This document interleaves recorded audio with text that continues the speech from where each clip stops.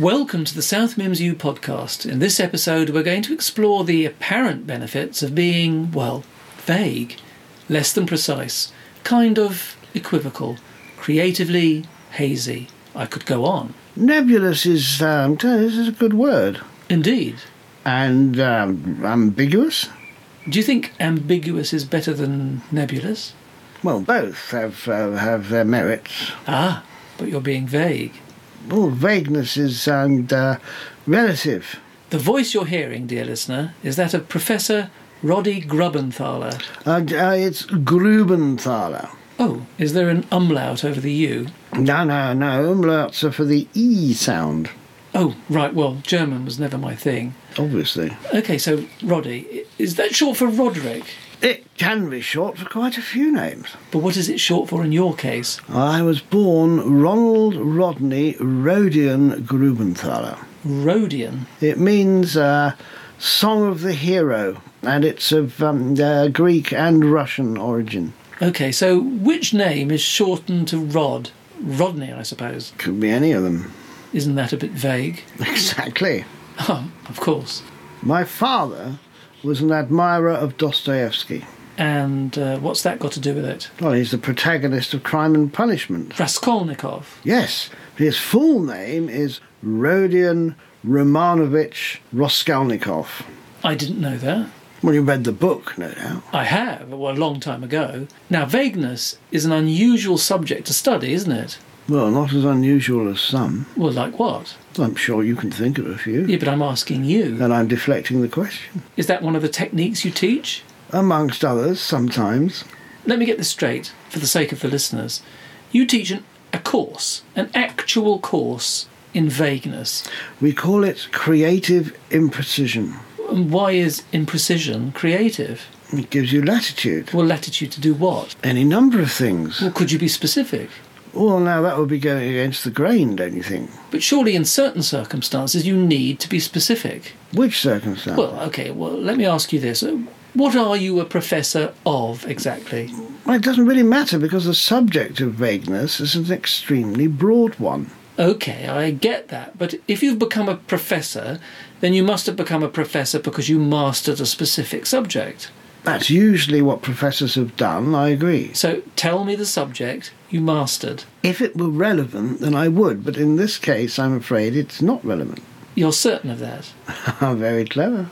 What's clever? Asking me to be specific about whether something is relevant or not. But it's a simple yes-no answer. Whether the subject you mastered to become a professor is relevant to our discussion.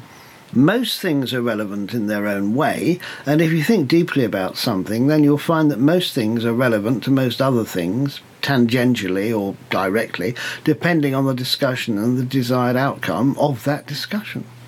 Sorry, I didn't understand what you just said. Well, you probably would understand it if you thought it through. But I don't understand it, and maybe our listeners didn't either. Are you sure? Have a think. Our listeners don't want to hear me think. Well, what do they want? To be enlightened on the subject of being vague. Then, my dear fellow, you are enlightening them by interrogating me too vigorously. Sorry? Carry on. I've lost my train of thought. Ha! Another error. Thoughts do not run on railway lines. Well, that sounds like a definite statement. It's a metaphor of sorts. Or might be a simile. My knowledge of linguistics is... vague? Yes, thankfully. Why, thankfully? Because it doesn't pay to be too prescriptive with definitions. But why is that? Because it shuts down thoughts and discussions and dialogue. You see, one of the main benefits of vagueness is to generate dialogue. But that means you don't ever reach conclusions. Oh, conclusions are so determinate. They're often dead ends. They shut down dialogue. They're obstacles to engagement between people. But surely we need to be conclusive when it comes to things like the law, for instance. Oh, fascinating. Now, you can't afford to be vague about the law. No, indeed you can, mostly. I don't understand. There's a lot of debate about the meaning of laws, and that's because most laws are vague. Deliberately so. We have a course in legal vagueness, which is mixed in with other kinds of organisational vagueness. sometimes. I don't see how a law can be vague, though. A recent book from an American legal scholar identified quite a few areas where the law is deliberately vague. For instance, to start with something seemingly mundane, take a sign at the gateway to a park. It says, "No vehicles allowed in this park." Okay, makes sense. You don't want people driving their cars into parks. That's dangerous and antisocial. Indeed. But what is a vehicle? Well, like I said, a car, a truck, a van, a lorry. Steamroller. Or most definitely a steamroller. Scooter. Well, it depends on the scooter. The scooter is a vehicle. Well, not really. A vehicle is defined as a thing used for transporting people or goods. Okay, so it's not really a vehicle. What about a drone? Could you take that into the park? A drone? Well, I suppose, a small one. So where does it say you can take a small drone into a park on that sign? Well, it doesn't say that. It just says vehicle. But what if you define a drone as vehicle? After all, there are drones that deliver things, even drones that carry people. Are there? I think so. Okay, so the sign is vague. Then it needs to be more explicit. But if you make it all-encompassing, if you list all the things that may or may not be a vehicle, then the sign would be excessively big. Well, I guess it would. So vagueness saves space, makes you think. It probably makes anyone with something that would be called a vehicle hesitate before bringing it into the park for fear they may be fined. I see. So what you're saying is that by being vague, you actually make it less likely that someone will be a nuisance or even a hazard in a park. Indeed. In theory. In theory? Possibly. Right. What you're saying, okay, let me just summarise it. What you're saying is that vagueness gives us the room to interpret individual circumstances or situations and puts the onus on the person with the vehicle to think about their obligations to others. You're a natural. But does that work for things like murder? Possibly not murder. But this legal scholar identifies child neglect as an example where vagueness has benefits. Well, how is that? Well, think about it. What is child neglect? Well, it's being cruel to a child. Well, cruelty is a vague word. Well, so is neglect. It is, but it encompasses a wide range of possibilities. And that's a good thing? Yes, because then a judge is able to define, based on the merits of the case in front of her, what constitutes neglect. And that helps deliver justice to the child. But isn't neglect obvious? Can you list every instance of what might be considered neglect? Well, starving the kid, leaving the kid alone for long periods, not taking them to school. It's a long list. What about not helping them with their maths homework? Is that neglect? No. What about refusing to buy them a mobile phone? Well, you might not be able to afford it. Okay. Not doing so when you can afford it. No, I don't think so. Some kids might argue it is. It's all relative. But for the sake of argument, if a judge did deem a failure to supply a mobile phone as neglect, due to isolation and loneliness and a lack of communication with others, then the concept of neglect, vague as it is, would have been broadened just a little. I see what you mean. Oh no, look, sorry. I need to get this. Yeah? I'll stop the recording if you like. No, you can answer. Okay, hold on. Hello. Sorry. I'm in the middle of a recording. What? When? No. I can't do. I can't do Tuesday. Well, because there's a thing here at the university. What's important? It's all organisational, kind of. About policy. Okay. Well, we'll talk later. Bye. Love you. Bye. Sorry about that. There. You're a natural, as I said. That was a triumph of vagueness. Was it? What are you really doing on Tuesday? University business.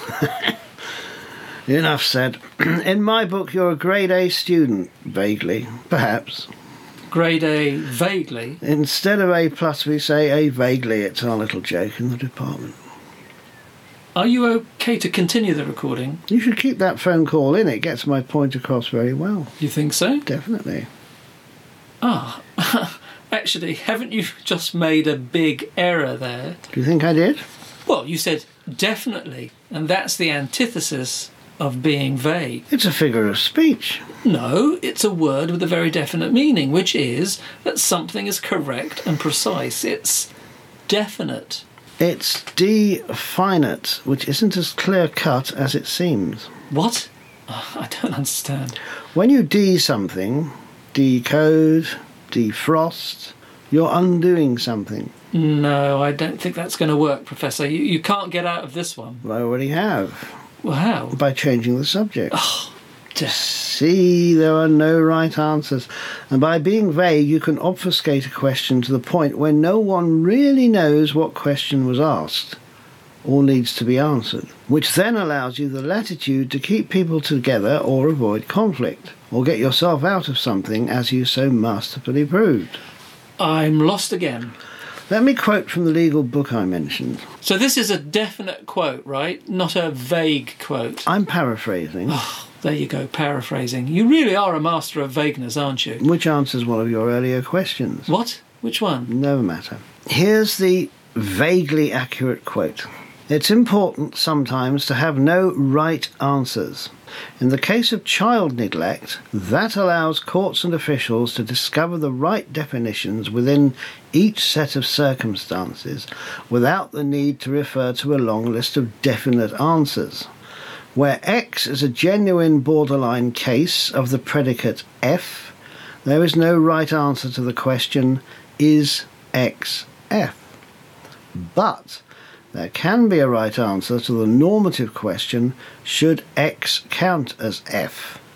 In other words, there's no right answer to discover as to whether X is child neglect, but there's a right answer to whether X should count as child neglect. Okay, so if I understand that, it's up to the people dealing with a specific case at a specific time, right? Yes! Nothing is so prescribed that it can be argued out of existence. It's about interpretation. So my contention is that vagueness in most circumstances makes us more human. Because there's nothing definite about being human? Exactly.